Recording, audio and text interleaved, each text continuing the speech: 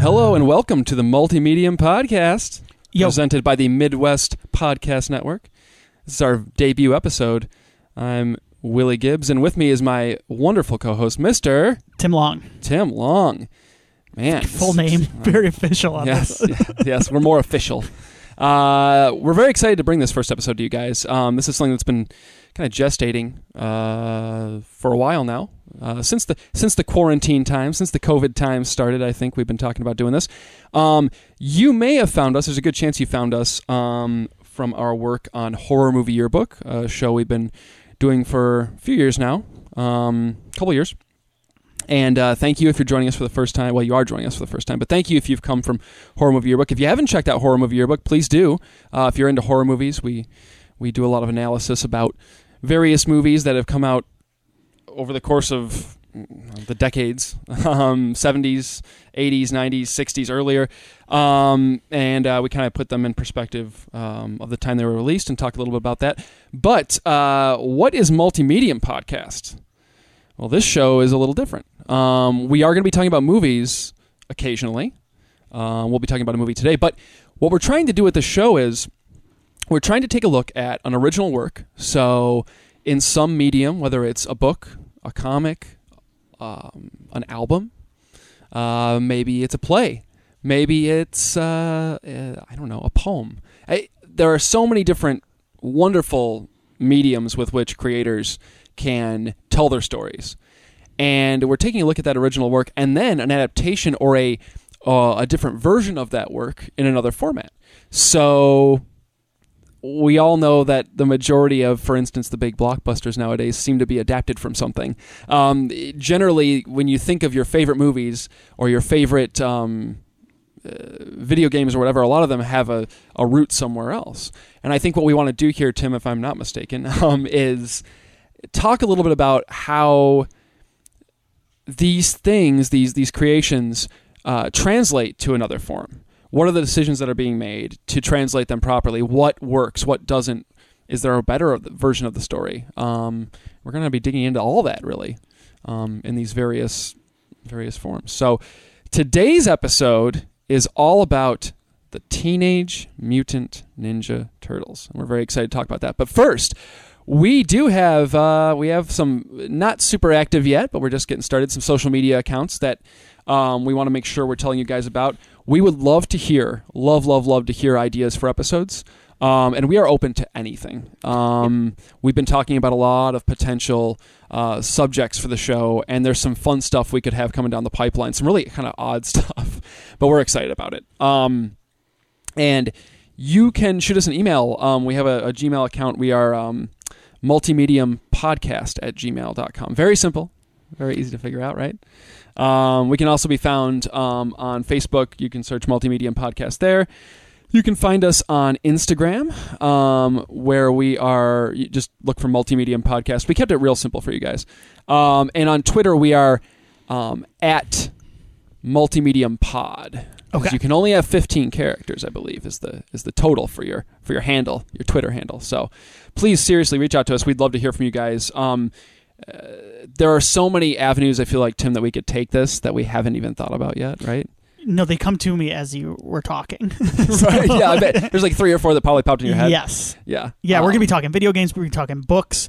We may be talking plays or Broadway shows. We may be talking about all sorts of stuff on here. It's pretty cool. Yeah, so it's not... This is book to movie, but it's going to be... Sometimes it might be video game to cartoon. Or comic book to cartoon. Yes, there are a lot of. I think there's a lot of content out there talking about translating certainly books to film, which we will be covering. We're covering a comic book into a movie today, which is very common nowadays. I mean, look at all the big blockbusters that are out there. But no, you're totally right. It's going to be beyond that. I think we're going to try and kind of stretch ourselves creatively a little bit to talk about some stuff that maybe we wouldn't normally dip into. And I'm really excited for some of that stuff. Yes. So please look forward to that. We'll be announcing our next, which is going to be a nice, I think, a fun variation. Our next episode at the end of this episode. But Tim, Yes. I want to get into it, man. Yeah, let's jump right into this. So we are talking about, as I mentioned before, the Teenage Mutant Ninja Turtles. This kind of came to us as our first idea for an episode, I think. Well, Tim brought it up, but I've been on a Turtles kick lately. My wonderful little 2-year-old has become infatuated with the Ninja Turtles. How long that will last, who knows? Kids can be a little finicky with their interests, so I'm just going to enjoy it while it lasts. But I've been digging a lot into the comics and watching the movies and the cartoons with her again, and playing with toys with her and all sorts of fun stuff. So one of my all-time favorite films is the 1990, the original Teenage Mutant Ninja Turtles, directed by Steve Barron. And that movie is specifically based mostly on the original run of comic books from Kevin Eastman and Peter Laird, the creators of Ninja Turtles. Mirage Studios was their comic book studio. That first run of comic books. And I think as we dig in here, I think what I find fascinating is how the film takes something that is very indie. It has a very indie, gritty vibe to it, and how they're able to make it a movie that would appeal to a much wider audience. A wider audience that was coming into Ninja Turtles from different forms, and we'll talk about that a bit. I think most importantly, we should start with the Turtles themselves. I mean, they were created by Kevin Eastman and Peter Laird under the Mirage Comics studio. These were guys that they found a kind of a kinship through their love of comic books, right? And through the love of especially Frank Miller at the time. Frank Miller's Daredevil specifically, right? Yeah. Yes, which became a huge... I don't want to call Ninja Turtles a spoof of that, because it's not, but it's certainly paying homage. I mean, you see it in things like the Hand Ninja Clan from the Marvel Comics, the Foot Ninja Clan. The Daredevil's mentor, Mutagen, yes. The Mutagen, yeah. They joke that the same accident that caused the Ninja Turtles caused Daredevil's blindness, right?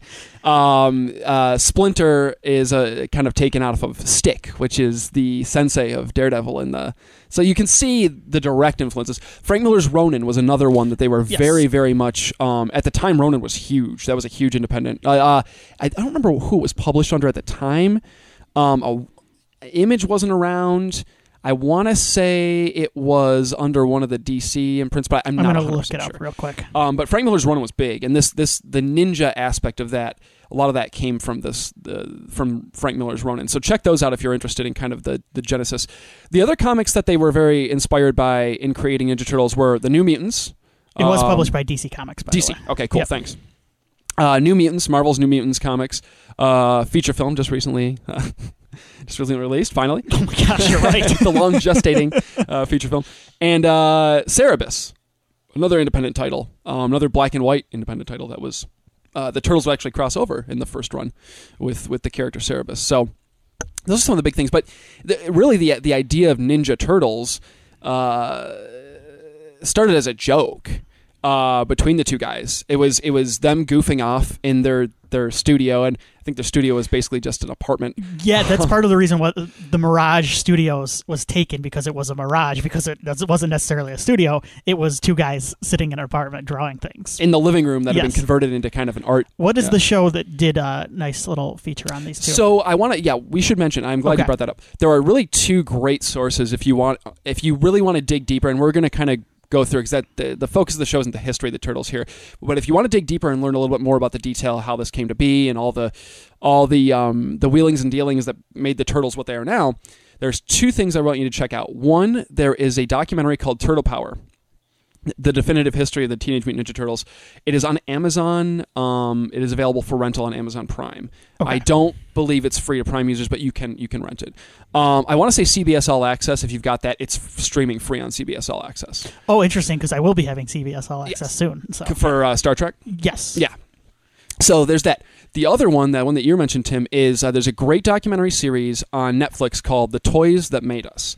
And it takes a look at various toy lines, everything from Star Wars to pro wrestling to Power Rangers to Ninja Turtles, and talks about the history of that toy line and how it became these massive, huge properties. And that one digs into the creation of the Turtles as a comic as well. So they have an episode. I think it's in the third season of The Toys That Made Us, but they're all worth watching.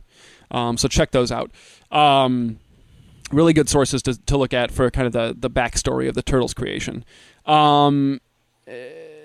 the first issue we should mention was published in 1984, self-published on newsprint.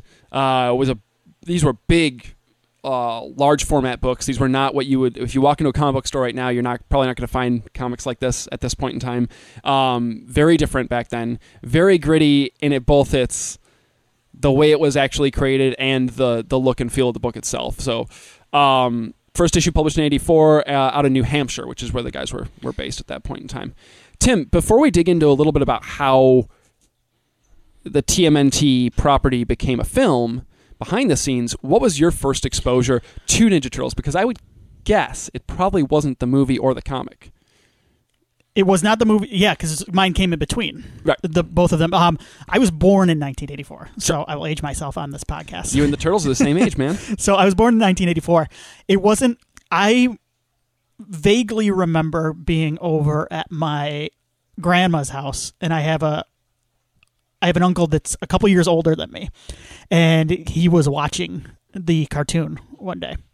And I want to say my guess would be it would be around 88, 89, probably into that first or second season of the Ninja Turtles cartoon. Yeah. Because the cartoon it debuted in late 87 in December, but wouldn't go out wider until that next year.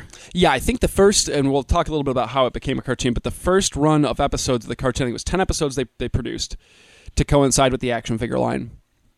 And they reran those 10 episodes. They did so well ratings-wise, they kept rerunning them until they were able to make more. Until they made more, yes. And once they made more episodes... And then they had the VHS tapes on top of it. So if you were a kid around my age or a little older even, like, the Turtles were unavoidable in a lot of places. So, like, the Turtles were just everywhere in pop culture.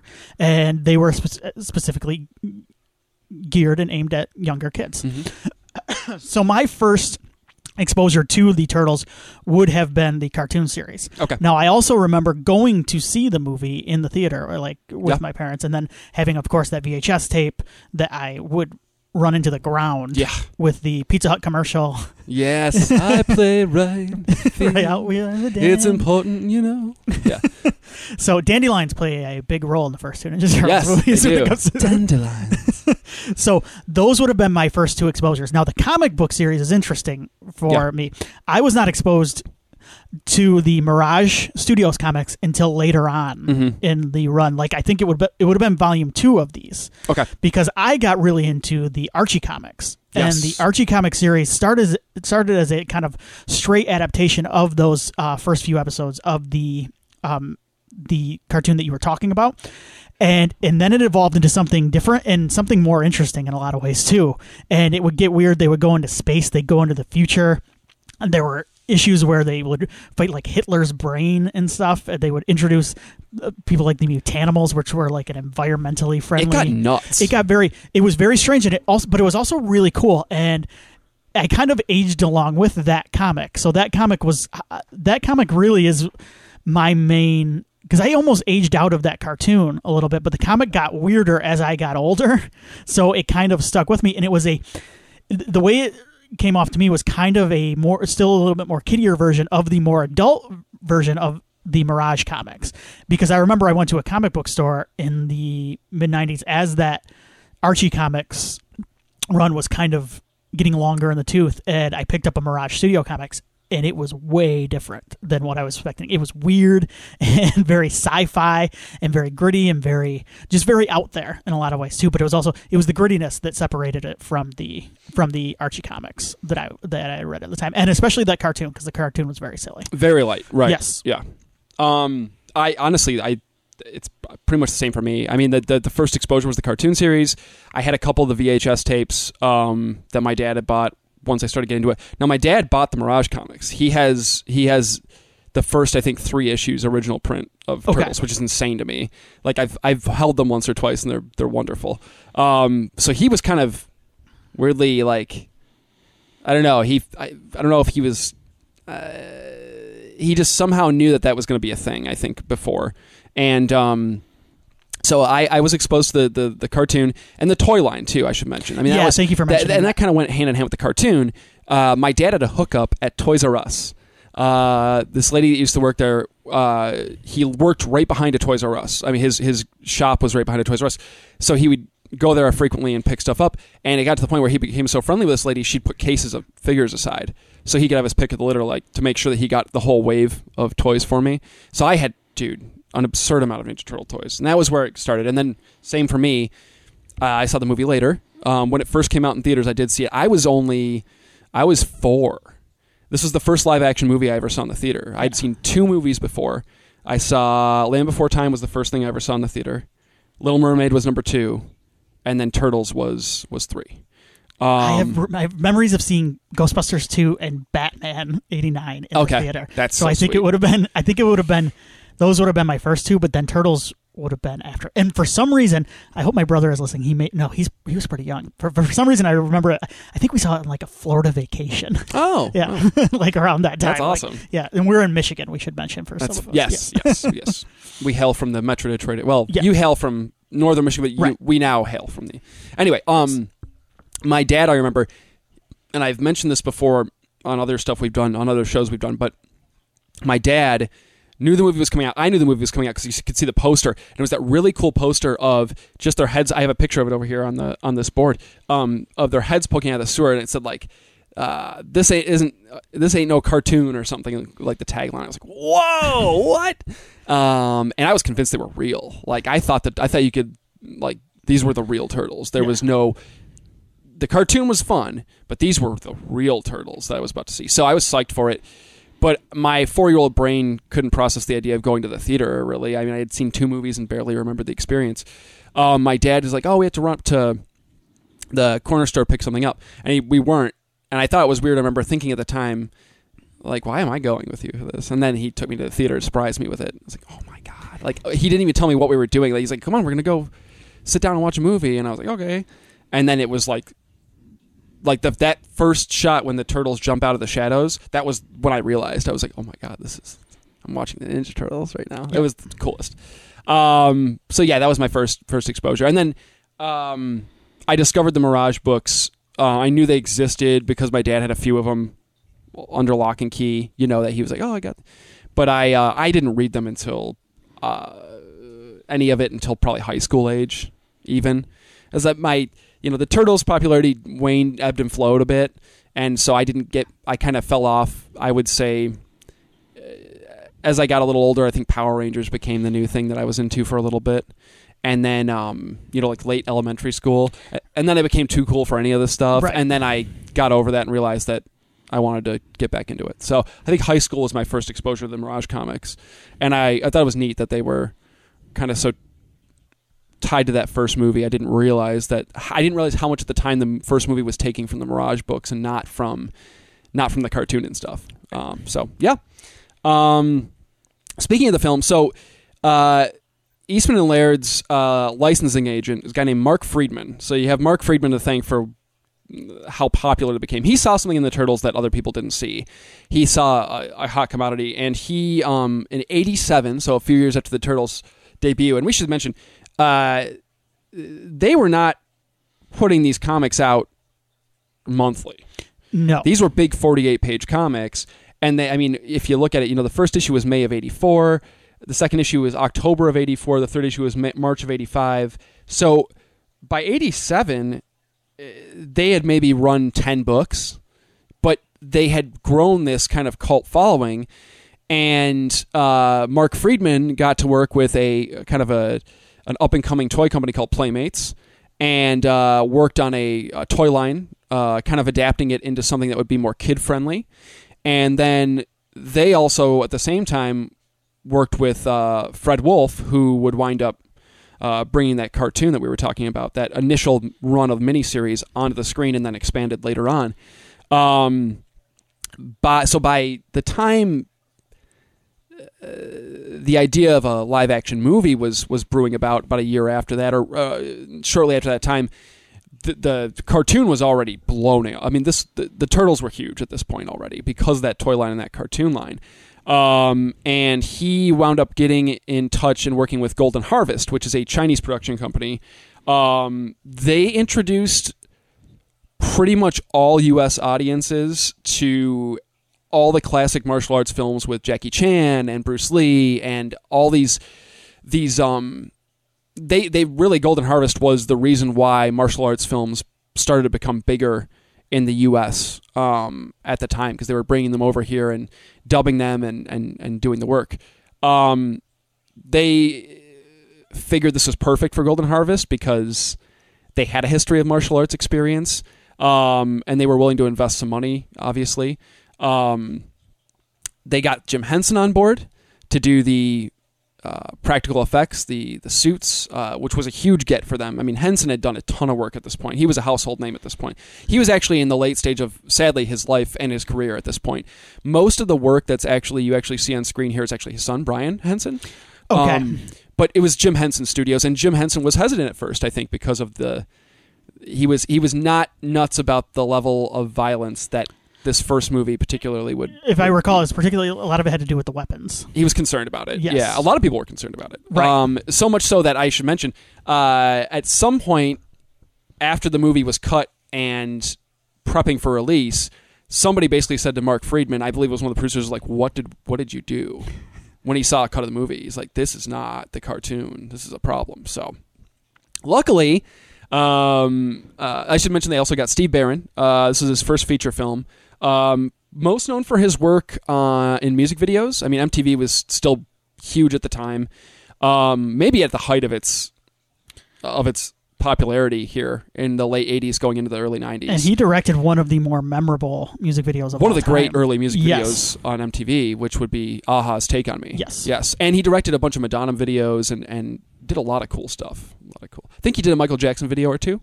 I'm pulling up his filmography right now. Yeah, lots of really cool, really creative music video work. You could tell the guy was an artist. You know what I mean? He was more than just a guy for hire to shoot your band. Oh, he did. He directed Billie Jean. Billie Jean. Yep. Yes. Great video. Yep. Another iconic music video from that early 80s. That early MTV era. Yep. So he was a name in that realm, but this is his first feature film. They got him on board, and they shot this thing mostly in North Carolina. Little bit of photography done in New York to set up some of like the establishing shots and some of the the city shots, but almost entirely shot on sets in North Carolina. When they went to go release this movie, like pretty much all the major studios balked at this thing. They were like, and I get it, because even though the show and the toy line were certainly popular enough, this was, and we'll dig more into it, but this was not the cartoon or the toy line. This was the Mirage comic in a lot of ways. And I think a lot of studios are like, who do we sell this to? It's too dark for kids. It's too light for adults. What are we doing?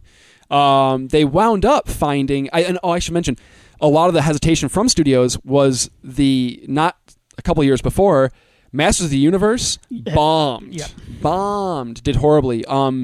And there you have another popular 80s toy line, cartoon line, turned into a feature film, should have been a smash success, did not do well. And then Howard the Duck came out right before Turtles, and that bombed, and that made them even more concerned about the possibility of the success of this movie. Yeah, and movies based on comic books, cartoons around this time weren't like they were today in terms of box office success, period. Yeah. I mean, of course, and honestly, Batman coming out may have helped it in some ways the year before. Yeah. But, I mean, we really just, of the big ones, we had Batman and Superman. Yeah. As far as that, but even Superman was like late 70s by this point. Well, yeah, so and this was, and Superman, they were still making, they weren't making rave movies at this point, because those had kind of fallen off, right? I mean, those had kind of, like by 4 I think people 4 was a few years before this. Yes. Yep. And you can blame the same studio that made Masters of the Universe for that. Mm-hmm. Yeah. Love me some canon films. Yeah. Shout out to Golden Globus. But also, the thing with Superman, but like Dick Tracy didn't do well. No. I think that came out around that thing. Yep. But the thing with studios hadn't had a handle on how to adapt this in a lot of these things. Batman and Superman work because they're Batman and Superman. Yeah. A lot of times. Superman in some ways is very faithful adaptation to the character. Sure. Batman is so malleable and as a character that I don't. It's closer to the Frank Miller Batman, right? I think, but it's also Burton. It was Burton, Prince, and Batman at the time, and like Beautiful. that combination was always gonna get. You're gonna get butts and seats. Yes. Yeah. So anyway, the Turtles is a harder sell just on name alone because it's a kitschy kind of. Even the comic is very much a. I had also been reading a lot of Doom Patrol, like that late 80s, early 90s Yes. Doom Patrol, and there are some similarities to me in who, like, it feels like a comic. Both of these feel similar to who they're aimed at, which is kind of a 20s, 80s alternative listener. Yeah. So, yeah. and that is something like the comic to me has a more of an adult feel to it, and the cartoon was so kid-like that you have to find a way to marry those two things For sure. and find an audience for this too, because that's one of the things I think we'll touch on in this show. Even moving forward is what your first exposure to something is kind of what you have in your head as the real. Because for me, it was the cartoon when I was a kid. Sure. Like that's how I thought of these. Sure. Because there's stuff in the movie that is completely different from that cartoon. It's grittier, it's darker. The characters are a little bit harsher. Yeah. But when you read the comics, that's where you get a lot of that stuff. Sure. Yeah. I think they wound up being pretty happy, New Line Cinema, who wound up actually deciding to distribute the film because it wound up being, at the time, the highest grossing independent film. Yes. It had, I believe the one before that was Halloween in 78. I'm fairly certain that it was Halloween and then Turtles was the next. And what was it Blair Witch that knocked this off? I believe it was Blair Witch that knocked this off finally. I could be wrong, but Blair Witch was certainly the next one I think of when you think of those major success stories for independent film. Now, obviously, Turtles is a little different than those other two purely because it did have a cartoon line and stuff, but it was technically an independent film. So that cannot be ignored. Well, because New Line at the time, the distributor was, they had mostly been known for those Nightmare on Elm Street movies. Yes. Those first three. House that Freddy built. Right? Yeah, the House that Freddy built is what they called it. So the Turtles actually allowed them to kind of cement themselves, and then they would blow up, of course, later on with Lord of the Rings. They would get huge there. But yeah, Bob Shea, but they were mostly known at the time for those Nightmare on Elm Street movies. Yep. Let's dig into it, man. I really want to talk about. I want to start digging into kind of the story of both the comic and the movie. I'd love to go just a basic kind of gist of the plot, right? So when we're talking about how the movie adapts the Mirage run, particularly the early Mirage run of the Ninja Turtles comics, we should mention there are a lot of issues early on that have nothing to do with what winds up in the movie. And I want to mention those briefly because those are very cool comics. For sure. But specifically, if you're looking into those issues that directly influence this first movie, I would say the first 4 issues, number 1, 2, 3, and 4 of the main series, you get the intro to the Turtles, you get the intro to Shredder, you get the intro to April O'Neil. Very different intro, and we'll talk about it when we get to April. You get the intro or the idea that Master Splinter goes missing, which is something that that's gonna be a huge thrust of the first movie. The Raphael one shot. Each Ninja Turtle back during the Mirage days had what were called micro series. So each turtle got their own special one-off issue that would focus just on that turtle. Actually, kind of cool and genius at the time. I really like all of these. I love all of them. Yes, the turtle-based one-shots. Yes. Absolutely, and the Raphael one in particular is very much a part of this finish. Because if there's one criticism I'll aim at the early comic books, it's that you don't it's a lot of it's so action oriented, you don't get a ton of downtime with the characters, and I think those one shots provide some depth to those characters. For sure, each of those 4 Ninja Turtles, yes, absolutely. Speaking of the micro series, the Leonardo micro series is another one that's hugely important to this movie. It's almost directly adapted. The other ones, it's also my favorite. It's so good. It's so one of the best comics I've ever read. Yeah, it's so cool. Yeah, it's very action oriented. There's almost no dialogue. It's amazing. It's I think it's kind of amazing. It's amazing, incredible. Yeah, amazing in that kind of silent comic style of storytelling. It's just so storytelling through art. I think it's a great example of. And I think it's one of those rare stories that can only be told in comic book form, the way it's told. Right. Yeah. And then issues 10 and 11, those are where the Turtles head to Northampton, which happens in the movie as well. Finally, they wrap up both stories with the Return to New York comic, which is kind of the last act of this movie in a lot of ways. So I just wanted to briefly touch on that. And I believe the Return to New York, just in case, for those taking count or keeping track, just so you know. 19 is where it starts. Yeah, 19, 20, and 21. Yes. Yep. So if you're looking just purely for those stories that make it into the movie, those would be the ones to look at. Now, there's some other cool stories in between. And like I said, just want to briefly talk about them. I love the Donatello one-shot with the Kirby character.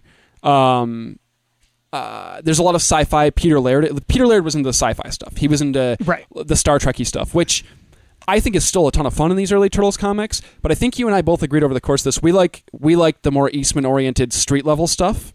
Yes. And to be honest with you, I think their best stuff is when the two of them are able to collaborate and kind of blend the two in a way. I like when they lean more heavily on the street level stuff, though, the Foot Clan and the Shredder stuff and the crime fighting.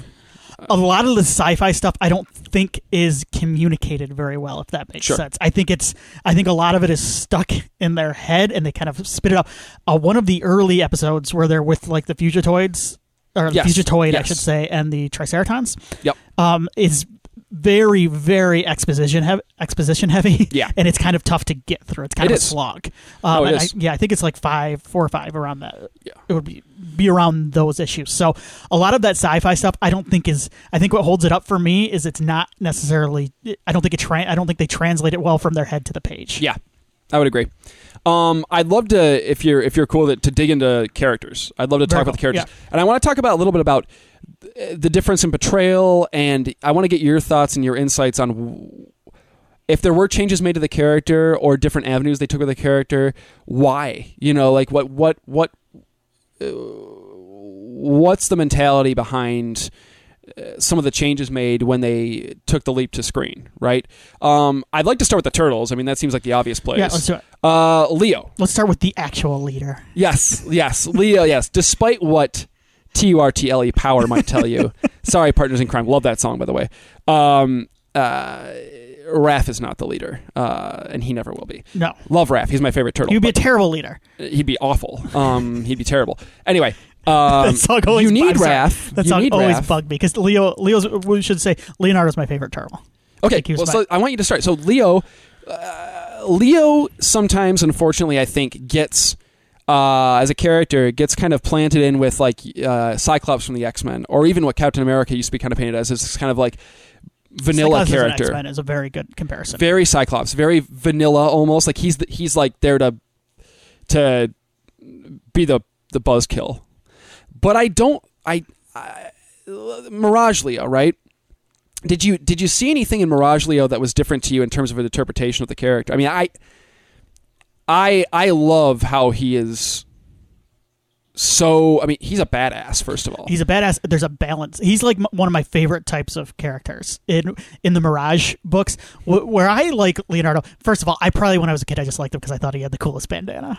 I just like the color of the bandana. Yeah. But I grew to like him more, I think, probably in the Archie books as well, and maybe a little bit in the cartoon, because he's the type of character, he reminds me a little bit of Captain Kirk in some ways as a leader, where it's that character where he's got this balance and he's very level-headed for the most part, but when pushed, he will come back at you and show you that he is a badass. Mm-hmm. He doesn't go out, he's not like Raph, he's not hot-headed and go out and seek violence.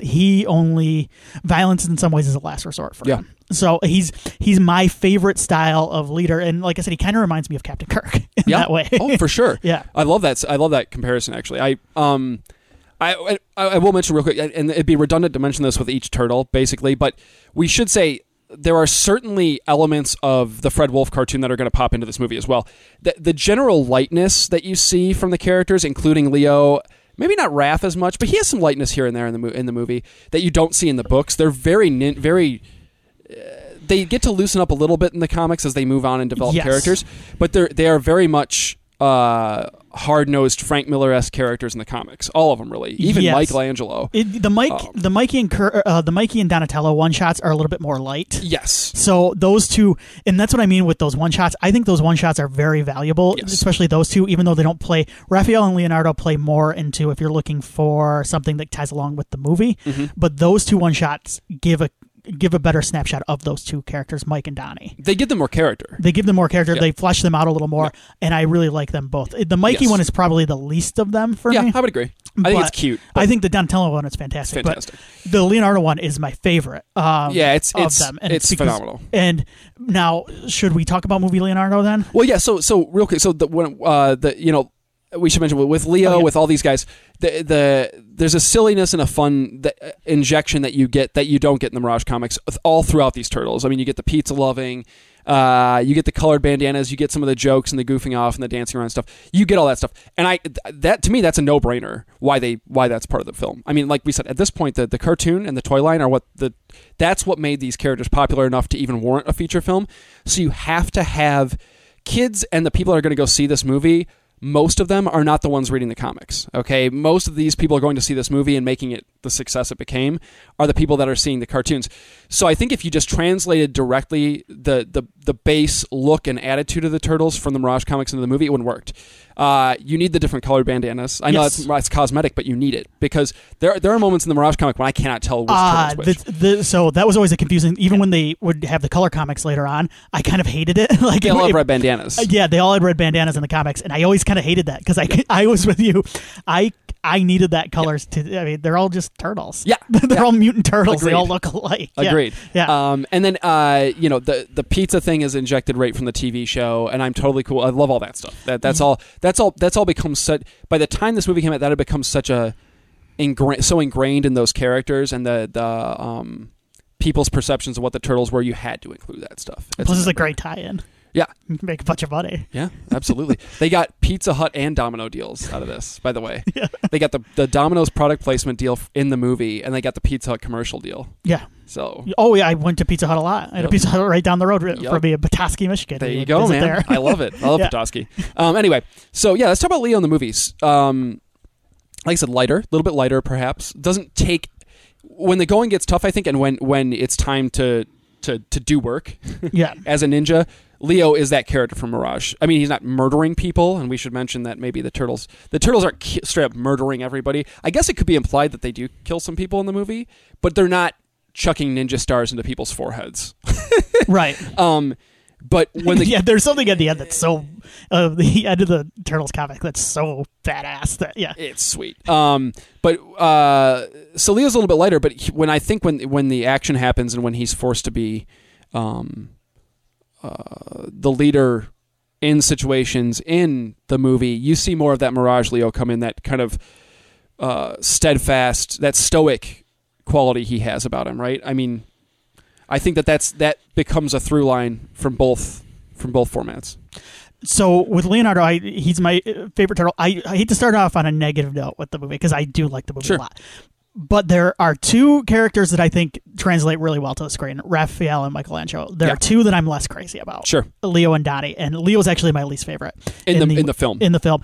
And I think it's just there's a whininess to him in the movie. And that, I think, is what I mentioned earlier. That's the trap that type of character can fall into a little bit, right? They can be interpreted. I would argue that there's a similarity between him and Cyclops in that first X-Men movie where you're like, ew. Like, what and I think it's the gentleman. I mean, I love Leo, but and the gentleman who provides his voice is a little bit.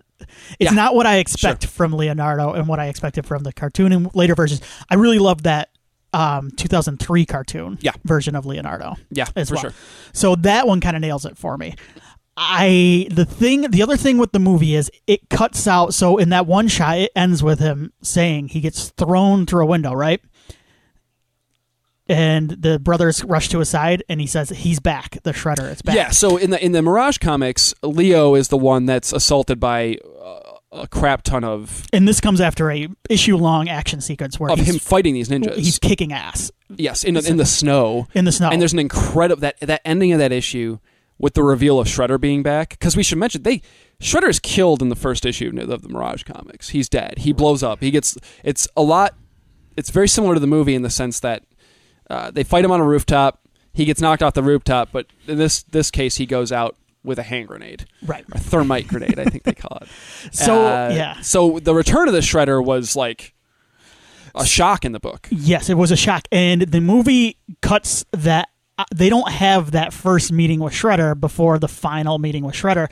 And I think that hurts Leonardo's character a little bit, because he, in the final battle with Shredder, he gets the longest to go. Like he's the only one who cuts Shredder. He draws Shredder. blood. Yes. And that's kind of meant to show that he is the most skilled of the group. The issue is he doesn't have that middle part where you see how kind of skilled he is, and then he's not. It's that Stan Lee style of storytelling too, where Spider-Man gets beat up by Doc Ock halfway through the issue and then has to come up with a plan. You don't get to see him fail as a warrior and a leader and come back from that. Right. It's instead, of course, it's Raph in the film and we'll talk about that when we get to Raph, but it's Raph that gets hurt. And I understand the change there, but I do think it does. I think you're right. I think for the film version of it sacrifices a lot of Leo's journey. Yes. Because of that. Yeah, and he doesn't necessarily, because he is, there is a line where he and Raphael are arguing where he says, I never said I was a great leader. Yeah. And if he had a journey in this movie, it would come to him becoming that leader from that point, but he doesn't really have that necessarily. Correct. And Mirage Comics Leo would never say that either. No. Like he would have been like, no, I am your leader, you're going to listen to what I'm saying. Yes. So there's and maybe it's there's an element too of this first Ninja Turtles movie feels like that first time when they save April, right? That feels like their first time out, like doing missions, like fighting crime. So this is like early. So I can see maybe where Leo's a little less confident. I can forgive that a little bit, but I do agree with you. I think that it does. I understand why we lose that Leo fight with the Foot Clan on the rooftops and stuff like that. From one, they want to save the Shredder fight, the one and only Shredder fight for the very end. Yes, and two, budgetary, I'm sure is an issue there too. And it's weird. I think there are budget constraint issues that actually work in the movie's favor. Agreed. And we'll talk about because it cuts out some certain things. Yep. But I think that might be where it hamstrings it a little bit. Yeah. I think one of the things in terms of like where the budget helps, the lack of budget helps is them by necessity having to cut a lot of the extra issues. And like I said, there's a lot to enjoy in those issues, those more sci-fi issues. But it's very obvious that you find the comics that are a streamlined story that you can do for relatively cheap, and that's what they did with the movie, and it makes sense and it works. And one of the things I'm excited about with this podcast is but sometimes certain things work better in certain mediums, and sometimes with like say a movie, it is streamlining a narrative, and that's why it's a movie. There are things that like I see and I have complaints about, and then I go, wait a minute, maybe I would just like it better in a comic book like this. Like maybe I would like it better in a book. Like that's what those types of works are for. For sure. Yeah. I'm good with Leo. I want to move on to Donnie, the other character that you kind of mentioned maybe is a little bit of the four turtles underplayed. And I would agree with you for sure on this one. Donatello is a big change from what I was familiar with in the cartoon and even in this Mirage comic in the movie. Yeah, Donnie in the cartoon and in the Mirage comic, he's always the smart one. He's the logical one, right? He's the one that's Donatello does machines. He's the one that's always inventing stuff for the turtles, and the one who can solve complex problems that they just don't have the intellect for. And the one shot where he meets Kirby and goes through the magic crystal is the reason he meets that gentleman in the basement is because he's going to fix the hot water heater. That's his job. That's the type of stuff they turn to Donatello for. Yes, and Donnie is. He's got I'm using air quotes because it's not the lamest weapon of the group, right? As a kid, that's the weapon that you least would want to wield. It's not sharp and pointy and scary, and it's not fun and crazy like nunchucks are, because every kid wanted nunchucks. So having him be the inventor and the fixer and stuff is such an alluring part of his character because it separates him from his brothers and it makes him different and it makes him very useful in a way that the others aren't. You don't really get any of that in the movie. There's a brief bit where he is, and I'm glad they put something in there, where he is working on fixing a a truck on the farm with Casey, and I liked seeing that because at least you see that, and you get the impression that he is maybe a little more intellectual than the other ones, just from the way he talks and the whole bossa nova and all that stuff. Like, he's a little nerdy, so you get that, and I appreciate that. But I will say, if you went into this watching the movie and not knowing him from the comics or the cartoon, I don't think you'd pick up on that as much. I don't think you'd really know who Donnie is in any way, shape, or form. You wouldn't know a lot about him or what his interests are or what his strengths are. He's just kind of another turtle that's there that's maybe a less goofier version of Mikey in a lot of ways. And that scene with Casey is lifted directly from the comic. And books. I love that scene. Me too. It's great in the comics too, and it's pretty much verbatim. It's in the darn movie. Close. Yeah, it's almost an exact adaptation. And it shows their shared love of television, if I recall. Yeah, it's fun. It's fun. Because Casey Jones, he's a bit of a binge watcher of certain. He sure is. He sure is. I love Donnie. I will say I do think, and we're not really digging into it on this one because it's not adapted from anything in the long run. Secret of the Ooze, the sequel to this live action movie, I think Donnie gets a lot more to do and feels a lot more Donnie. The other thing is cool. he is the one turtle that has that recognizable voice to me because it's Corey Feldman. Yeah, and it feels a little like Corey Feldman. And they're playing to maybe Corey Feldman's strength of delivery in some ways. So but the thing with Donnie that separates him from Leo and why I like him a little better is I think a lot of the relationship with Mike does it's a nice fun brotherly relationship, and they're hanging out and they're having fun and they're funny, and I could see even comic book Donnie doing that, even though he's a little bit nerdier. Like, he and Mike would be the two that gravitate towards each other. Well, and it's interesting because early in the Mirage comics, it's Raph and Mikey that are more buddy. They keep mentioning it because Mikey's kind of a hothead in the Mirage comics too. Right. He lightens up as it goes, but I found that interesting. But I always think of Donnie and Mikey as the two, right? I will say this. Usually it's Mikey that's the skateboarder in all the media, the different turtle media. I like that they give it to Donnie in this one because it gives Mikey's so goofy and silly and fun. Yeah. You don't need any extra stuff with Mikey. So I like having that for Donnie be kind of his it's kind of his in this first movie, his thing, that he does to relax as he does his skateboarding. I dig that. Well, let's talk about Raph next. Okay. This is Raph's movie when we're talking about movie Raph. Let's just throw that out there right now. This movie is very much his. He's the focal point. He's the audience surrogate in a lot of ways. He's the turtle that you're following throughout the movie for the most part. I think we can agree with that, right? Much in the way, once again, it's funny to compare it, but that first X-Men movie is Wolverine is your character you're following. In the comics, Raph is a lot more supporting character in a lot of ways. He's important. He's still the hothead. I think that's something that translates over. I'd argue he's even more hotheaded in the movie. I don't know, though, because in that one shot, there's a psychotic scene where he's sparring with Michelangelo, and then he attacks him with a wrench. Oh, that's true. That is true. So you get that's true. That's true. Okay. He's like equal. I mean, he's hot-headed in both. There's no question there. And he's the one thing I think personally for me, reading the comic and watching the movie. Raph is my favorite turtle, so I have a bit of an inherent bias there. And he's my favorite turtle because of the live-action movie, not because of the cartoon, not because of any of that. Mikey was my favorite in the cartoon, always. Raph became my favorite because of the movie, and the reason why that is Raph's struggle in this first film is his want and need to be a part of the bigger world. He's the one. I think they all struggle with that to a certain extent. But Splinter even mentions you do this alone. You're not seeking help or consolation from anybody. He really seems to struggle with it to the point where he's like going out and seeing critters and stuff like by himself. Like, he has a hard time with being a Teenage Mutant Ninja Turtle. New Line production, if I recall. Yes. So you don't get as much of that in the comics. I'd argue that Mikey in the comics is the one that has more of an issue with being underground all the time, and which makes some sense. But I love that in the movie that's Raph's turmoil, is that he craves.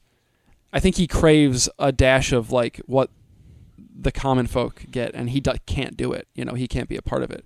I would argue that that's almost part of what drives him to bring April back. I mean, he brings her back because he wants her to be safe, but I think part of it is that somewhere in the back of his mind, this is an opportunity for him to be a step closer to interacting with people and being a New Yorker, right? And I love that he has the accent, the New York accent that they don't have. and it makes total sense because he's the one that actually goes out and like kind of interacts with other people, so he'd have a little bit of that with him. I don't know. This is definitely Raph's movie. And like I said, in the books, he's still hot-headed. He's, like you said, he's kind of a psycho in spots. And it gets him in trouble constantly. He does have a character arc in both, I think. In the Return to New York comic, you do see the moment where his hot-headedness, he fails. And he finally says to Leo, like, you're the leader, go get him, I'm going to help the other guys out. Like, he backs off and says, this isn't my role on the team. He realizes that. In the movie, I think you get a character arc with him because he does find some connectiveness with Casey and with April, and he's able to quench that thirst a little bit. But he also realizes that what he has with his brothers is more important than he thought, and it means more to him than what he let himself realize, and he needs them. You know what I mean? I think there's an arc in both, and I think it ties into the themes of both. Because thematically, the Mirage book is very different, I think, than the movie. Right. Thematically, the Mirage book, in my viewpoint, and I don't know if you'd agree or not, is about the big theme is like honor and reclaiming your honor, and we see that with Leonardo falling from grace and having to reclaim his leadership. We see it with the Turtles having to cower and hide in shame from their defeat and having to come back and take charge, come back without Splinter or April or Casey and do it themselves and reprove that they are who they're meant to be. With the film, I think that thematically the big thing is family. That's the bigger thing in the movie. So I think those two... the books, I think, are closer to kind of the same themes as a lot of those martial arts movies and just martial arts in general. Yep. A lot of the same stories and themes that pop up there. The only other thing I wanted to touch on with Raphael is his. I think he's probably the best in terms of translation from the comics to the movies, and one of the reasons is the relationship between Casey Jones is kind of very similar, especially their first meeting. Except, I should say, Casey Jones is psychotic, and we'll talk about Casey a little bit more. Casey Jones is kind of unhinged, I should say, in the comic book. Completely. It's only insinuated in the movie. Yes. There's bits, for sure. But Elias Koteas, who would actually go on to play some pretty crazy characters, I think there's a softness to his performance. And I think it's needed. He's more of I think he's more of a jock. Yeah. He's more of a jock, and like a lovable jock. Not a raging movies. Alcoholic. Like watching too many jobs, like vigilante, borderline Death Wish. Yeah. So, but there is a great moment in the Raphael one shot where he talks Casey down. He's like, you're going way too far, and it's a great moment character wise because it's kind of Raph realizing that as well, that he went too far earlier in that. So that's what I wanted to touch on with Raph. No, for sure. That's that Raph one shot with him and Casey meeting each other is very cool, and I love the relationship between those two characters. You know, those are my two favorites in that first movie. Is the bond that they form, both kind of being freaks in their own way, right? Is what I really enjoy about those two's journey together. I mean, we'll get into Casey. They're both the type of guys that would go see Critters alone. Yes. Yeah. But they got to meet each other, so now they can go see Critters together, presumably. They'll see Critters 2 together. The Superior film. The Superior Critters sequel, yes. Yes, the best Mick Garris movie. Yes, ever made, yes. Let's move on to our final turn, Mikey. Last but not least, Mikey. Mikey is my other favorite character in terms of turtles in this movie, and I think you totally agreed up front. Michelangelo's my favorite movie turtle. Okay. Just because he's so much damn fun. So, in the comics, Mikey's a weird mixture of being the comedic relief and feeling like the youngest and the kid of the group, not turned up to his cartoon levels, which he's closer to in the movie. But I want to get into Mikey because there's a really cool Mikey arc here too, that I like. Every time I watch the movie, I'm not weeping, but I get a little emotional watching Mikey's arc. But anyway, so the comic, I would say Mikey's a little less. It's going to sound essential in the comic. He's there to lighten the mood here and there and be fun here and there, including his one shot, which is a ton of fun and the silliest maybe. It's a Christmas story, which is totally Mikey. Perfect Michelangelo story. But he's not. He never feels like Leo feels like an important part of the group. Raph feels like an important, if troubling, part of the group. Donnie feels like a pretty important part of the group. Mikey's always just kind of there along for the ride a little bit. I think he serves more of a function and purpose over the course of this Foot Clan Shredder plot in the movie. Him being the comedic relief in the movie, it's turned up a notch. Like I said, it gets closer to the cartoon, and what you need in this movie, because if you had a Mirage Mikey who's more downplayed version of that, I think the movie's too dark at that point, because I think you need the lightness and you need to bring in a splash of that Fred Wolf cartoon into this. You have to. And Mikey's that wonderful point where you can do that with a character. But before I pass along to you to talk about Mikey, I want to mention Mikey's arc in this movie, and that might be the problem with Leo and Donnie. They don't have arcs in this movie, really. Raph and Mikey do. There's a beginning part, and it's kind of subtle, and it's a brief bit towards the beginning when you see Donnie and Mikey sitting, and the pizza dude's got 30 seconds and all that. When Donnie, and you can clearly tell this has been on his mind, mentions, have you ever thought about what Splinter said about not needing him? And Mikey immediately kills it with a joke. Yeah. He doesn't even give it a chance to even let that thought go into his head. As in a lot of ways, and they mention it in the Mirage books, Mikey's like the most emotional of the turtles. He's got the biggest heart, and he's got the thinnest skin when it comes to he deflects, I think, a lot with his humor. It's part of who he is, but it's also, I think, in a lot of ways, the same way that Raph's anger is a defense mechanism, or Donnie's burying himself in his gadgets. Mikey's is the humor and the lightness.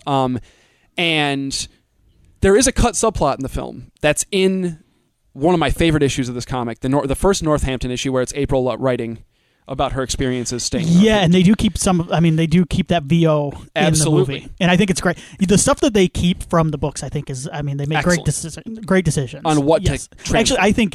I think as a whole, this movie, like we've talked about, has balances. Keeping the right things from both the cartoon and the movie. It's the best possible balance, right, I think you can strike. But there's a cut subplot that's touched upon in Mirage books that was shot for the movie. And I don't know if you know this fact. I'm curious to see, because I did not. So you'll notice when April is writing about, and you get kind of the vignettes about Leo watching over Raph, Donnie's working with Casey. There's no Mikey vignette. She never mentions Michelangelo. There's no drawing of Mikey, like her drawings and stuff. That was all shot. There's a vignette about how he's taking Splinter's being missing the hardest, and he's sunken into this. He's not interacting with people. He's out. There's actually a shot, and I always thought it was Raph, of Mikey beating up a punching bag in the barn. Yep. That's Mikey. Yes. And you can tell when you see the shape of his head and stuff. And there's a moment in the film where he comes out and he's totally silent when he walks in the room, and Casey and April, he's giving her a shoulder rub, and they kind of stop. And in the movie it plays well because it plays like, ooh, awkward, you busted us being affectionate to each other, and he cuts it with the turtle wax thing.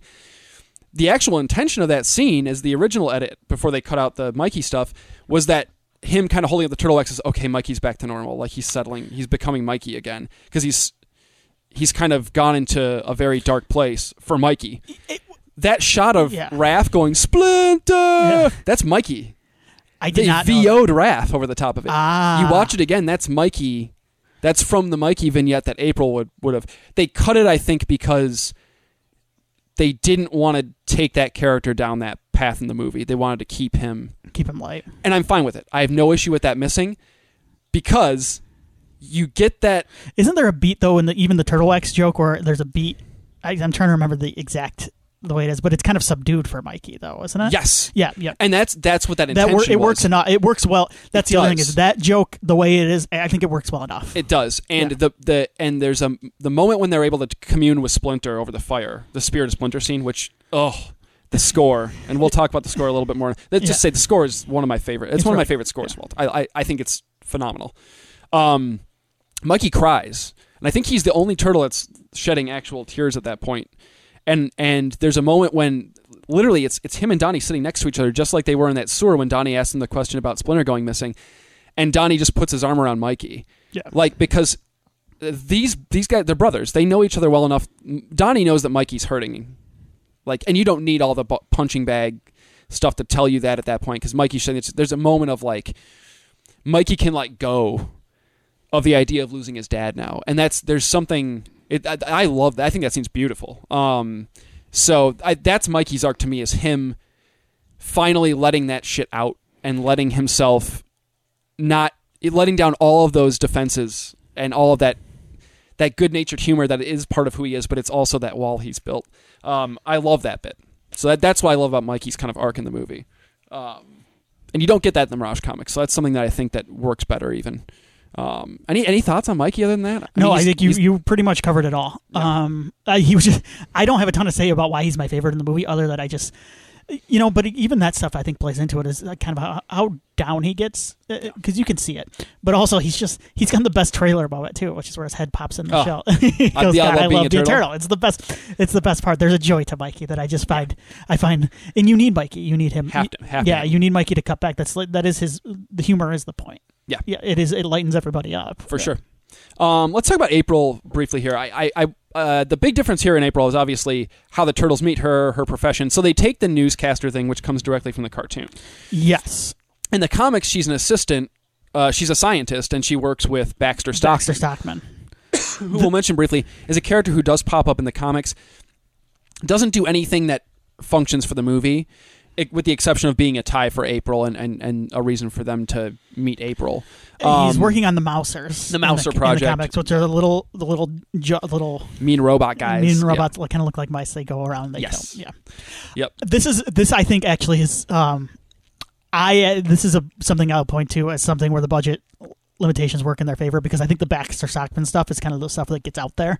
Yeah. And I prefer the Turtles more grounded in the New York style. And I think just excising Stockman from the story period, it's the way to go, and making her a reporter works better for the story. I think it works better. And I could see some folks maybe complaining like, "Oh, you took the smart scientist female character and just made her a news girl." Well, she's a smart journalist. She's super intelligent. Yeah. She's a badass. She fights back in every chance she can get. She's tough, but she's got vulnerability, and she feels like a strong female character. Yeah. I think a big part of that, Judith Hoag's performance is great. I love her. She was always my favorite April. She's the best April. I like Paige Turco too. Me too. But Judith Hoag's the best. And Paige Turco comes along.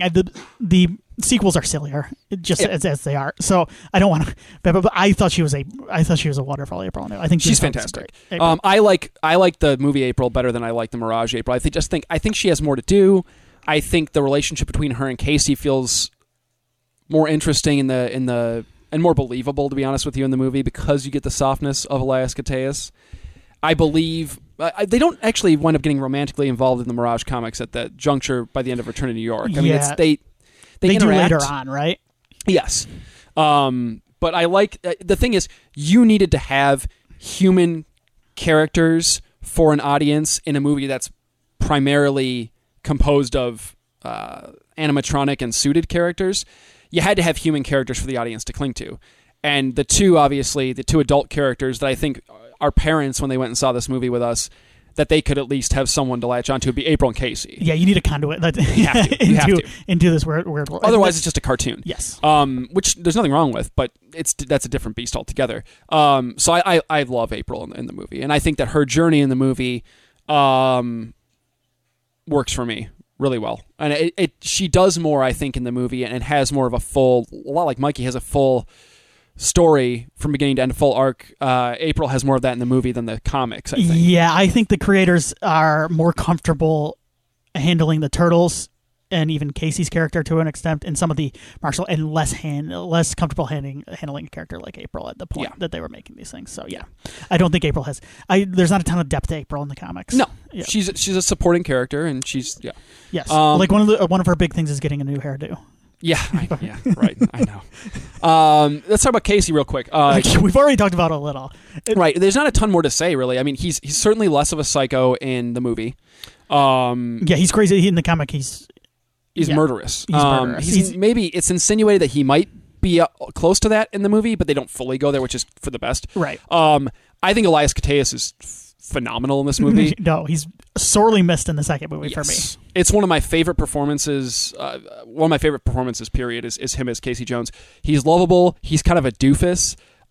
He is who I picture Casey Jones. Like, yes. Any version of Casey Jones is always. They can never quite live up to. No. I will say one of my favorite moments in the film is him showing up. just as the tides turn in that the battle at second time around the antique store. Yes. That's as soon as the music drops and he's sitting there with the hitting his hand. I'm like, this guy's the coolest. Like he met this giant turtle once and he's like, I'm gonna help my buddy out.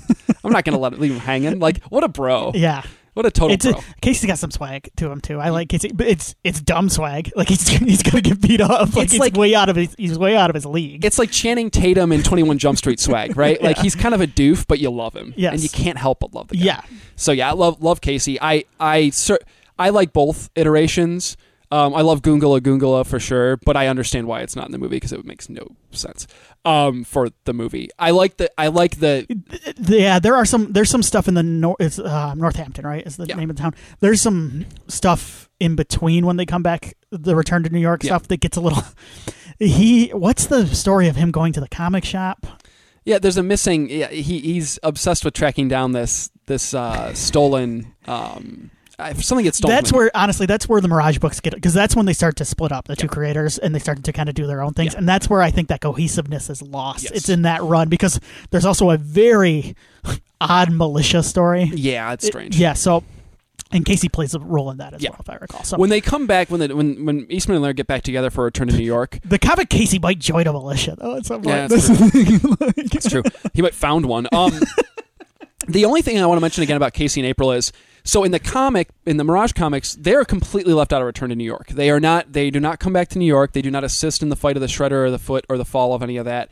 Neither does Splinter. They are uninvolved completely.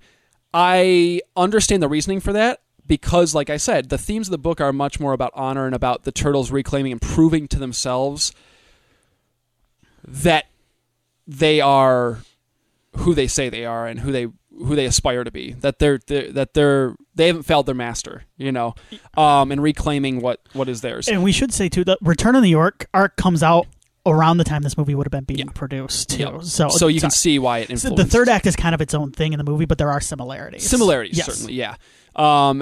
And the Return of New York in the film, Casey, April, and Splinter are all present. Splinter obviously has been kidnapped the whole movie. And I'll mention, that's something that's different in the comics. Splinter is wounded in the comics, but he's always with them in Northampton.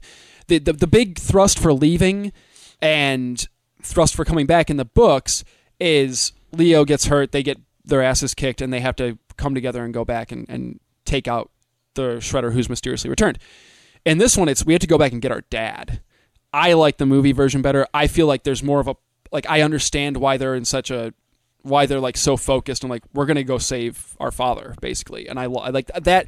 There's more emotional stakes for me in that, certainly, than in the Mirage books. I love them going back in the Mirage books too, because I love the idea that Turtles F this guy. We're gonna go back and take the Shredder out. But I will say I like the heart there of I like Casey, Splinter, and April all being involved in the finale as well. I think them all being there and being present, being part of it. You have to have that in the movie. You can't just have them disappear for the third act. In the comic, it works because the comic's an ongoing story and they're going to come back. There's not. Well, in Casey and April, they do a good job of having a personal tie to her with Danny. Yeah. So let's talk about real quick Splinter. I don't have a ton to say about Splinter. No, I don't either. actually. Yeah. He's a little bit harsher in the books, a little bit more of a little tougher in the books on the guys. There's always with Splinter. There's always the same thing I have going back and reading a lot of X-Men comics is man, Professor X is kind of a jerk. Sure, you get a little bit of the Mirage. I get that with Splinter sometimes. He's a little softer and a little more fatherly, grandfatherly, almost in a lot of ways in the movie. What we should talk about with Splinter though is the origin story. Totally different. No, not totally different. It veers more to the comic though than the cartoon. So the cartoon was that the original comic, the Mirage comics are Splinter was a pet rat, owned by a guy in the Foot Clan or by a ninja named Hamato Yoshi. Hamato Yoshi loved Tang Shen. Oroku Nagi loved Tang Shen. Got in a fight with Hamato Yoshi. He kills Oroku Nagi.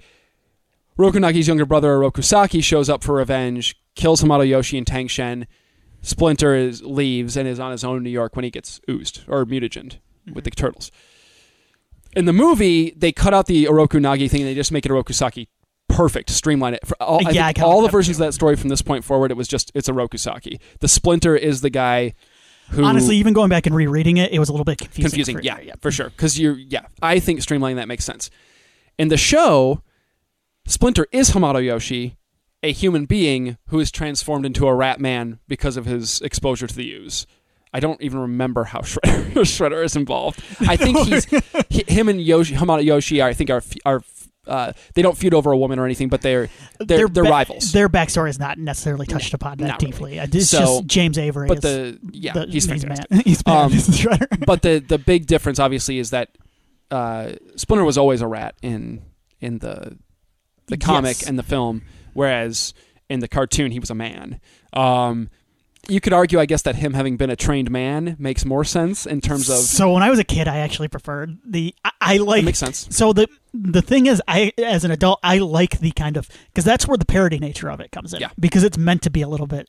Silly. Tongue-in-cheek, a little bit silly. The rat training. Yes. In the movie, him doing the kung fu moves is the best. So in the comic, I like it better on the page, honestly. Even now, I think I still kind of prefer the cartoon version of it, just because for whatever reason, that's the first one I know, and it makes more sense to me, even though none of it makes sense. Yeah. So, but going back and reading the comics, I kind of love it. This is another example of different mediums, different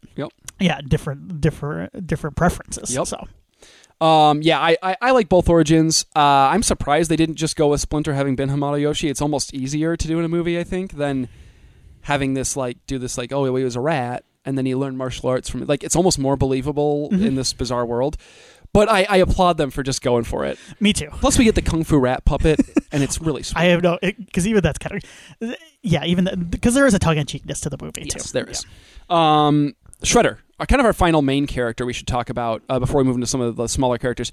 Shredder, the big difference here, obviously, between Mirage and the movie is, in the Mirage comics, he dies in issue 1. I mean, he is dead.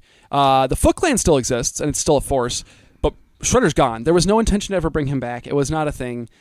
His popularity in the cartoon, where he was the lead villain, is what led... Shredder's like the villain in every episode of the cartoon. That's what led Eastman and Laird to decide to finally go against their original plans and bring him back. And he's brought back in this crazy, convoluted... I kind of love it because it's kind of horror movie-ish. And we love horror movies. Yeah. He's brought back by these bizarre flesh-eating worms that reconstitute... the Shredder stuff gets weird and awesome. And kind of I like that because it's not sci-fi, it's mystical, ninja shit. You know what I mean? Yeah, and I think that's the stuff that I gravitate to more when it comes to the Turtles, just because it ties into that martial arts nature. Yes, the mysticism stuff works Eastern for me. mysticism. And we should mention, I was going to mention them in supporting characters, but they're not really even characters. The Shredder clones in the Mirage books are creepy as hell and cool too. Yeah, explain those. Well, they were false. They were false starts at recloning the Shredder from worms. So you got this weird imp-ish Shredder running around. You've got one with 4 arms. That's like this Goliath one. You've got a weird one with crab claw. It's kind of sweet. And it gives the Turtles, because Leo's the one that fights the Shredder, which makes sense, once again, for Leo's journey in the comics. He's the one to fight Shredder and take Shredder out by cutting his head off, which is so badass. Yeah. Obviously didn't happen in the movie. I'd argue he dies worse in the movie, though. But we'll get there. Well, no, we'll talk about it now. Yeah. So anyway, the Shredder clone creatures, it gives the other Turtles... kind of boss fights, right, at the end of Return to New York. This is the big storyline that's concluding this first run of Turtles comics. You want the other Turtles to have a foe to fight while Leo takes care of business. So it makes sense to me to have these Shredder clones. They're cool designs, they're kind of gnarly, and they fit into kind of the weird mysticism, creepy factor of the whole worm thing. In the movie, it's Shredder they fight. Shredder never dies. They don't even see Shredder. They don't even know Shredder's existence until the third act. I'd argue it almost might have been more effective to have Shredder show up instead of Tatsu, and we'll talk about Tatsu, during the fight in the antique shop and kick their asses so that they know what they're up against. But then there's also something to be said for them finally seeing the face of the guy that the man pulling the strings. It works either way for me. And Shredder's intro in the film is so badass. That music and him walking... almost completely in shadow, and then having Tatsu pulls back the cape and you see all the blades, and he gives this beautiful speech about "you're my children" and stuff, which ties into the family. He's like a cult leader. Yeah. He is, and it works. And he's so I like both Shredders. I think that my favorite Shredder though is the toy Shredder because he didn't wear a shirt. Yeah, he's shirtless. He just says "fuck it." Anyway, he was not reading those "no shirts, no shoes, no service." But anyway, so I don't have a preference here. I like them both. I think probably I like the movie Shredder better because he's just a streamlined, cleaner version of. You get the best bits of what Shredder is in the Mirage comics without the mumbo jumbo that it's hard to explain in a movie. But I do love the cult and the worms and stuff. I think that's great. This is another example of different things working. It works and honestly, the budget limitations again, because I think this movie works better when it gets down, when it feels like a kid's version of like a 70s, early 80s like New York crime movie. Yes. Like just a kiddified version of stuff like that. And a lot of that mysticism is so out there that I would feel out of place with this version of the Shredder. And I like the cult leader kind of Shredder, the kind of mind control aspect of the Shredder that takes advantage of the youth, the transient youth of New York City. and once again, I think that thematically the Shredder pulls the two plots together. You've got that honor thing, and because Shredder is so based in the Japanese mysticism and the ninjutsu, he comes back in this method that feels very, very mysterious and ninja-esque, with these worms and stuff. It feels right and fits that, as does the final showdown between just him and Leonardo, because those are the two that need to fight. The film, with its themes of family and what is a family and why family is important, the whole cult leader Shredder aspect totally works for that, because he's got these kids who feel like they have no family, who feel like they have nowhere to turn to. Splinter straight up says it to Danny. Mm-hmm. And he's this, and they basically expose him for the piece of garbage fraud he is. And I love that. I just want to jump in with something. And he gets killed by a garbage truck in the best line delivery in arguably any movie, where it's the most lackadaisical murder I've ever seen on, because this is where he kills the Shredder. Maybe this is where that psychotic nature of Casey from the comic comes in, because he just goes whoops, and he just he murders the guy with no. Yeah, I love it. Anyway, go ahead with Shredder. Oh no, I just wanted to point people to, and maybe you can, if you have a different one to suggest. But I think if you're looking for an adaptation, maybe a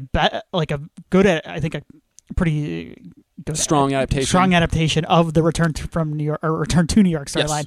That the first season of Ninja Turtles cartoon from the 2000s, that early 2000s Ninja Turtles cartoon has a adaptation of that. I think the last couple episodes of the first season, pretty much Return to New York, and it's Return to New York, and it's fantastic. I think it's really well done. It's really well done, and it includes a little of that mysticism, and it includes Shredder getting his head cut off in the coolest Saturday morning cartoon thing I think I had ever seen. I was like, what? Amazing. So I don't know. Have they adapted it in some of the other cartoons? There have been, yes. The 2012 cartoon, the CG cartoon, adapts Return to New York as well. Okay. Very different version of it. I haven't watched that version of it. It's worth checking out. It's a good show, actually. Yeah. I've seen it, but I haven't. You need to get through some of the... It feels a little Fred Wolfy at first, and I don't mean that as a diss. It's just...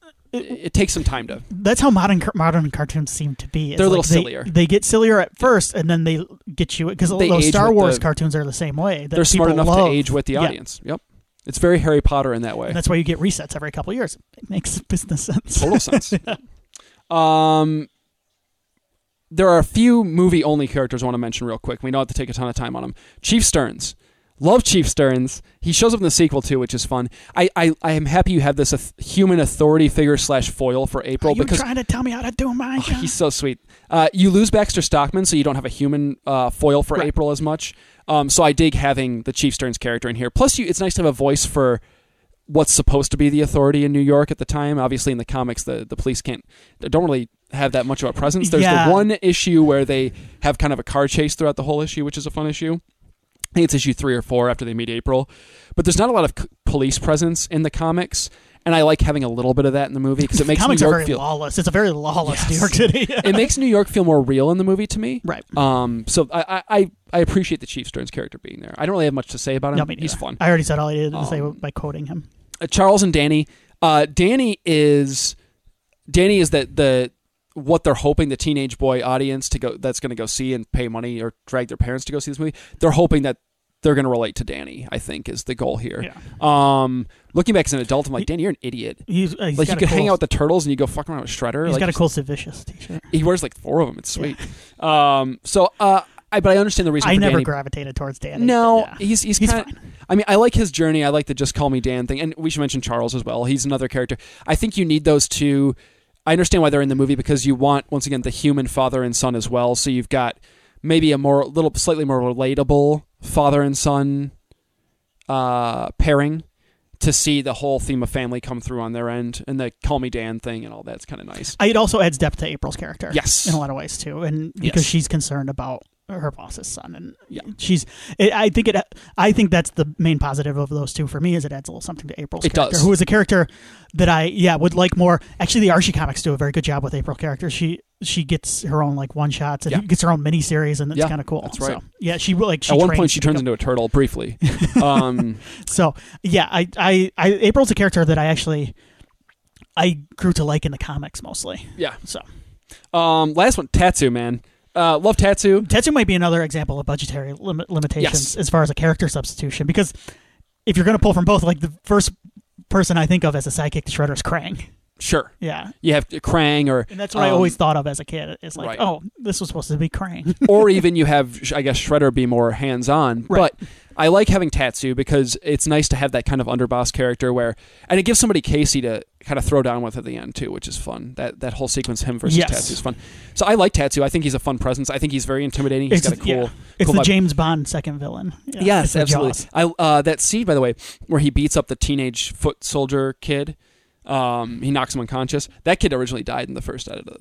When that scene was shot, the kid dies. Yep. They added in like breathing sounds after the fact. I thought that was pretty intense. I'm glad they toned that down a little bit too. It works well enough with him just beating the crap out of him. Yes.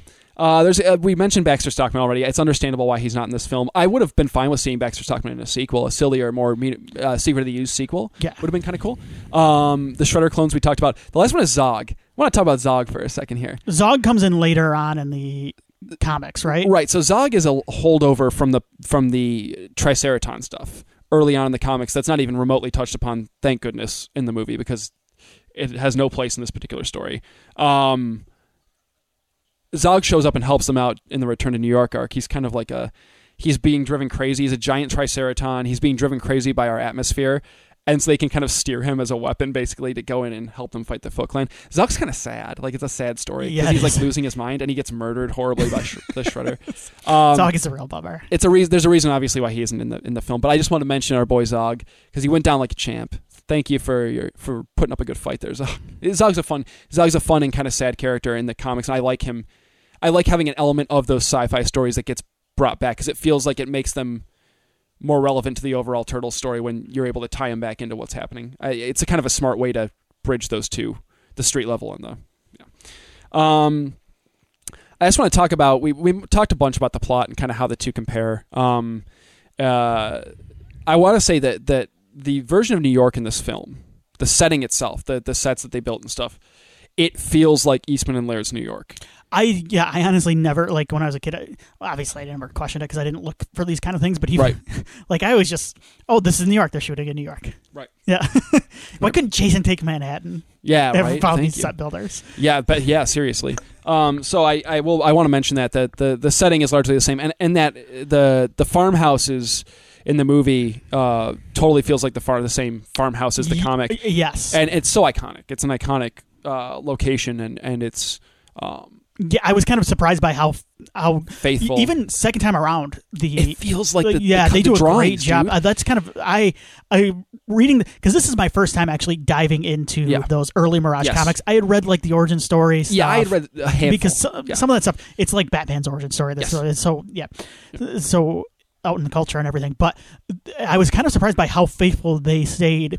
Both, and they mentioned it too, like they had never been to New York. They were going off of movies. Both of these things feel like not necessarily New York, but seeing New York in movies. You're basing it off of New York in movies. But there is kind of that fantasy element to it that I think works. It's because these are turtles. It's a fantasy land as it is, but it feels like that version, that kind of Scorsese's New York, like that version, that crime, that dog. Yeah. So I feel like we can thank, in a lot of ways, not solely, but we can thank Steve Barron for some of this too, in terms of the look of the movie, because certainly as the director, I know based on interviews and stuff. Unfortunately, I'm going to mention the film, the copies of the film that you can get here in the States, they don't have any sort of commentary or really much bonus stuff. Not even the Blu-ray. However, I believe it's on YouTube, and it was on the only the German release for some reason. Steve Barron has a full commentary Oh, really? And you get some insight into the movie that you've never heard anywhere else. Yeah, there's nothing on this DVD. You can find it on YouTube. Just sync it up with the movie and listen to it. Okay. It's worth it. Yeah, because they've never done really any sort of... There was some... So he was literally booted out of the editing room. He was basically fired as a director after he finished shooting the movie. So there was some bad blood there, I think, and that's probably why you don't hear him talk much about it. I think he's certainly feels better about it. But they've never done like a big special edition for this movie. They need it. It's 35 years now this year. So I think not 35. I'm sorry. It's 30 years this year. My math is off. So I think that'd be nice for them to put something out. Shout Factory, please. Can we make that happen? Yeah. Anyway. Probably. His, I think, love and wanting to stick true to the Mirage comics is the reason why it looks so much like the Mirage comics. And it helps make it feel, even though from a plot perspective they're doing a lot of deviating from the Mirage comics and they're altering a lot of small things, omitting a lot of big things, adding a handful of things, changing some characters, maybe motivations a bit. Having the look of New York feel like the look of New York in the comics makes it feel like a much more faithful adaptation, even if it's not technically a more faithful adaptation. So once again, we talked about the theme. I think you and I would both agree that the themes are definitely different between the two, considering the similarity of the stories. They're very different thematically, I think. And I think some of that's kind of the age group they're targeting too. So it's because the Eastman and Laird have their own interests, and then the filmmakers are targeting a younger audience with a granted a bit grittier of a film, but it's aimed at a younger audience. So you're going to get themes like brotherhood, family. Yeah. And I think they're handled in an adult enough way in the film to where they don't feel pandering most of the time. Right. There's maybe a moment or two where you're like, you can read through like it feels like a little bit of after school special maybe sometimes with the Danny character a little bit. And that stuff is in the comics as well, I should say. Is. But there are differences. Yeah, for sure. And we should mention the film and the book do end differently. We did mention that our supporting characters aren't present for the final conflict with Shredder, except for our boy Zog. But Leo cuts off the Shredder's head, and basically the Return to New York story ends with the four turtles on a pier in New York, burning Shredder's body after sending it out to sea. The film ends with Shredder being crushed in a garbage truck by Casey Jones, crazy ass. April and Casey kiss. There's the nice resolution there between the two. There's some fun back and forth, and then the kiss. And the four brothers celebrate with their newly rescued father up on the rooftop as we're carried out by sick pop song 9.95. Great soundtrack. Killer soundtrack. I had all three of the soundtracks. They're all wonderful in their own ways. It's funny because the comic feels very punk rock to me, and the movie feels very hip hop to me. Isn't it? I don't know. Well, you got the kind of in the late 80s when. Oh, for sure. No, it makes total sense. Yes. They definitely have two different vibes. Like if I want to, like when I'm reading this comic, I feel like I should be listening to like the Ramones or like some maybe some Misfits or some the Damned or something. Like whereas like the movie that hip hop R&B soundtrack fits so perfectly. But yeah, it is. But I mean, that makes sense though, because it is kind of that underground music of New York at that time. Yep. Because hip hop was kind of building. Absolutely. In the late 80s. It totally fits. Yeah. Cool, man. I'd like to hear your take on. Do you have a preference between the two stories? I mean, I think that we both agree they're both worthwhile. They're both well worth checking out side by side or separately. I think they both have their merits. Are there pros and cons for either one that you find that you gravitate one more towards the other? We've touched on. It's not about which one tells the story better. It's about which one. Do you have a preference? Is there one that you enjoy the storytelling more? The movie, and I think some of that is I like the more streamlined take on these characters, and I like my favorite stuff in the comics is that stuff that is New York centric that gets taken into the movie mostly, or even just more grounded, because even the stuff out in Northampton as well in the comic works really well for me. The comics get a little bit. We read those first 3 collections, and the comics get a little bit too out there for me, and I think the storytelling suffers. But it is a different medium, and it's also a different. That it's tough to even judge that compared to the movie, because the movie's just telling that single story, whereas a comic is more serialized. It's more telling a story in a self-contained issue. Yep. And I tend to like a lot of that outer space stuff less, because it gets a little bit too exposition heavy. I gravitate more towards the mysticism and the the New York stuff in the comics. Yeah. So I will say the movie, and some of it is just because I think my first exposure to the Ninja Turtles were the toys in the cartoon, that I like the touches that it keeps from those things The holdovers as well, from because the cartoon, yeah.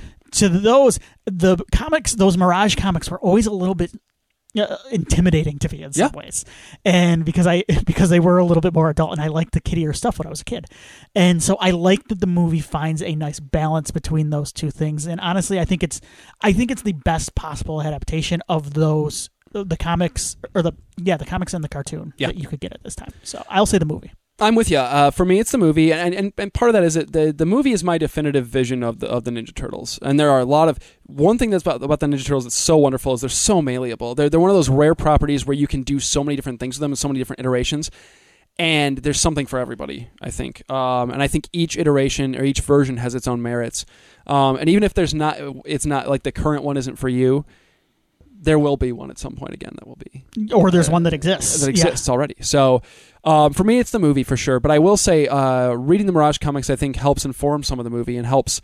I do think that it adds to the experience of that original movie in a lot of ways. And I think the movie adds to the experience of the comics a little bit too.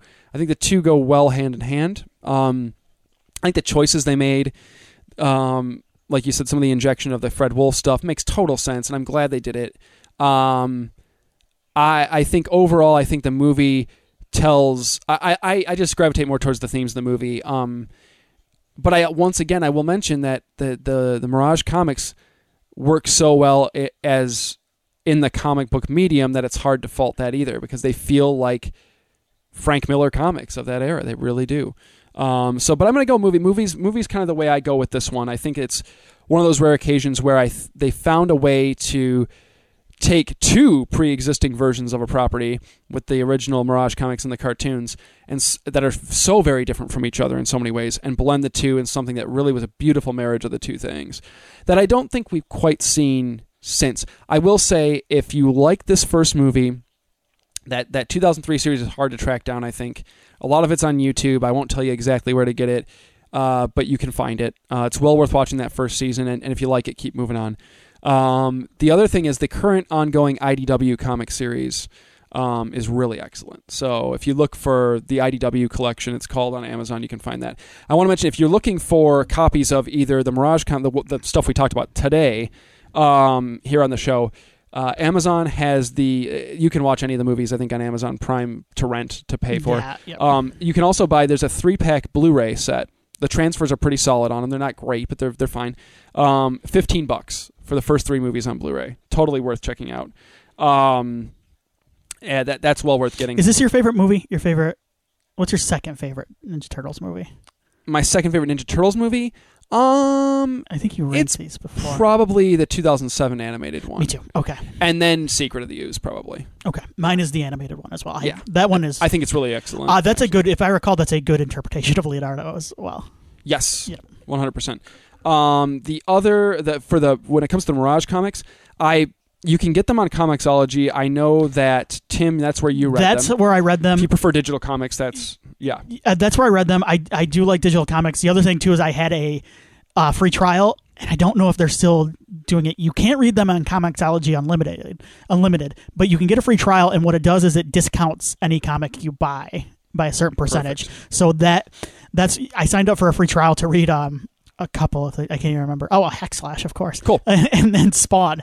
But I was reading that, and then they were discounted pricing on the Ninja Turtles comics. Those first 3 collections. So that's worth it. If you want a physical copy, if you're old school like me and you, for some reason, like to fill your basement up with stuff that you probably don't need. I know I need all this. Collection. You can check them out. You know this because I borrow it all the time. That's true. Yeah, I do it for you. You can check those out. There are hardcover and softcover versions. Obviously, the hardcover are a little more expensive. I think they're worth the buy, the hardcovers, personally.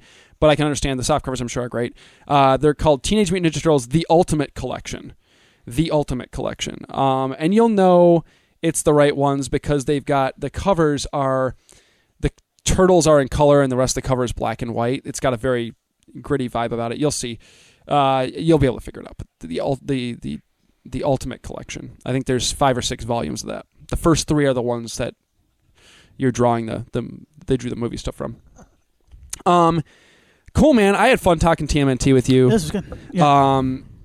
If you want to reach out to us and have any feedback on either the Turtles comics, the Turtles movie, any ideas for future episodes you'd like to see, please do that. You can email us at our newly created Gmail account. Where that's going to be multimediumpodcast@gmail.com. Okay. You can also I keep find saying us, okay. It's just peek behind the curtain. Like we've set that Gmail up. Like that's why I keep saying okay. Okay. Because we just set it up Because you're before reminding yourself. Yes. Yeah.